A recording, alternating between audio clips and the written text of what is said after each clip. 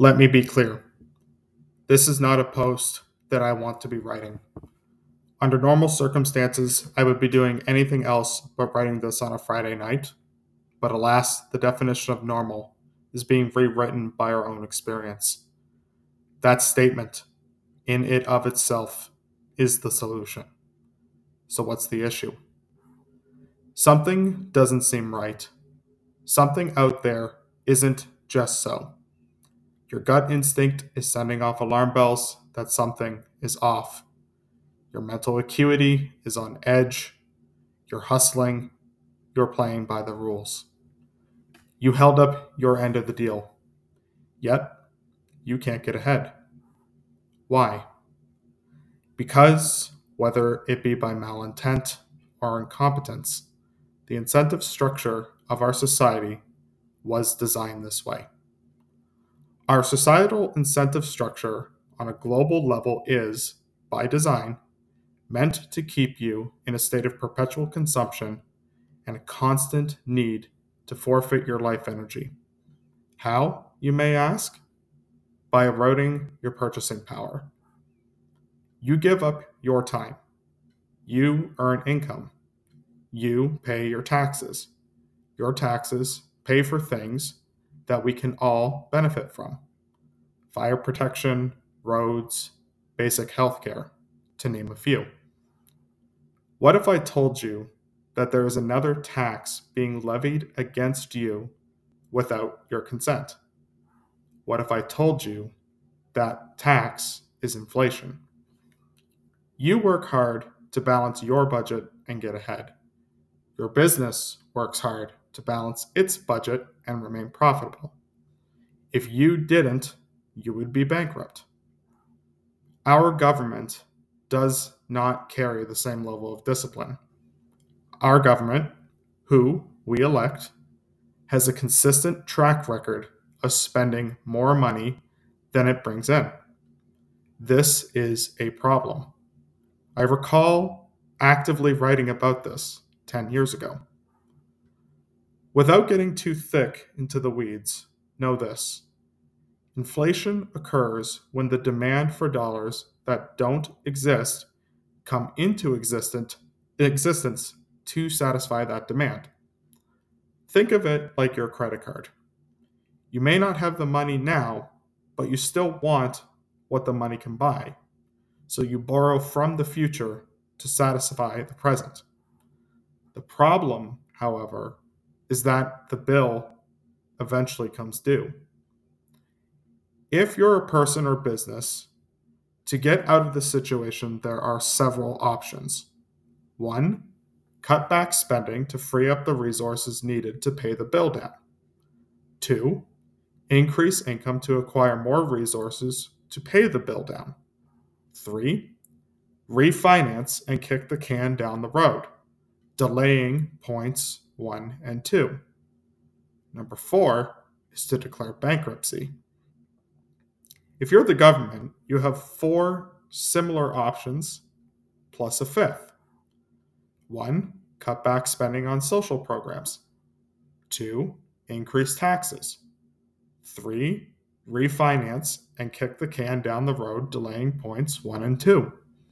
4, declare bankruptcy. 5, print the debt away through inflation. If you're the government, points 1 and 2 are political career enders. Good luck getting elected on a platform of austerity or tax increases. Even a 100% tax rate on global gross domestic product, or GDP, for 3 years in a row won't cover the current debt obligations that exist globally. Option 3 of refinancing is what has been going on for decades: taking on new debts to pay off old debts. This is comparable to taking one credit card balance to pay off another. This only delays the inevitable, and it doesn't address the spending problem. Option 4 is to declare bankruptcy. That will destroy the economy. as no one will ever trust the country's economic activity, resulting in a societal disparity that would dwarf the Great Depression of the 1930s on nothing more than magnitude of the debt alone. Option 5 is to print the debt away through inflation. It is the short-term solution and is what our governments are electing to do right now globally. Here are the consequences of inflating the debt away. The money you earned by exchanging your time loses store of value. At a conservative 2% rate of inflation, $100 earned today will lose half of its purchasing power in 34 years. At the latest rates of inflation, figures hovering around 5% in Canada, the purchasing power loses half of its value in a short 14 years. That's the 20-year jump ahead. The second point is with respect to growing wealth inequality. When inflationary pressures arise, those who hold assets benefit by seeing the price of their assets increase. Those who do not hold assets fall further behind. The housing crisis in Canada is a stark example of this in action. Left unchecked, growing wealth inequality will lead or morph evolution into revolution. This is stark stuff, and not enough of us are talking about it.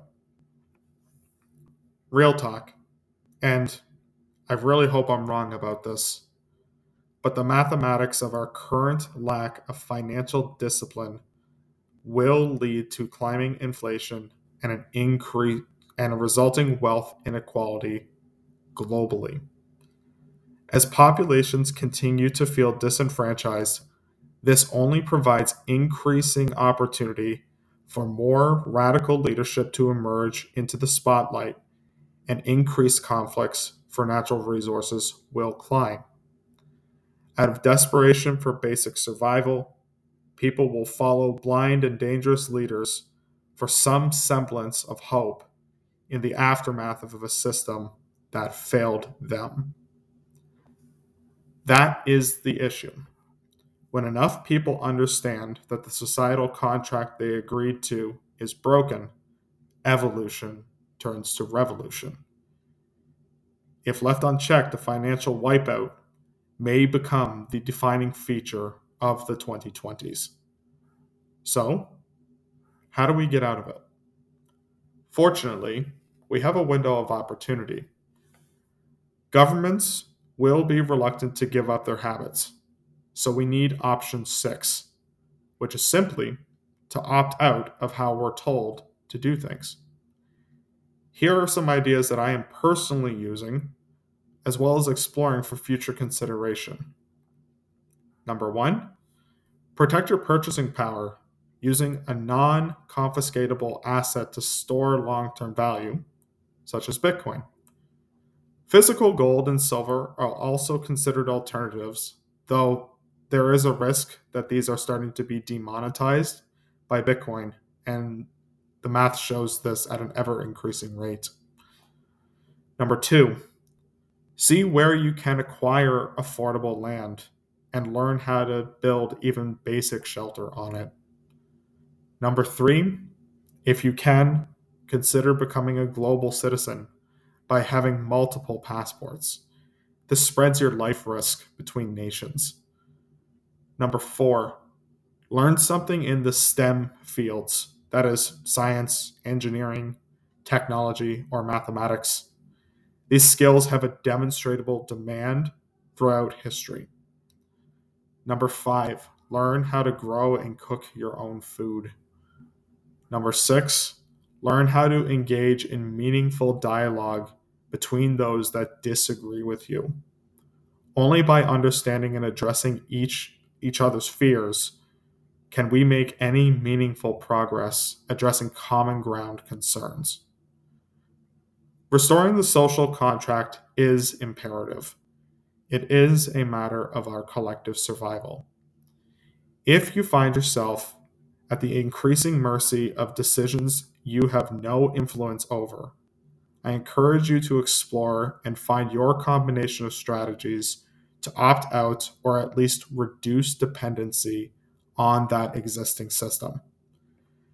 No one said that you have to follow the path defined by others in society. What you do have, however, is a moral obligation to be your best self by being accountable to yourself while ensuring and helping up as many other people as you can along your journey. Until next time, hodl on.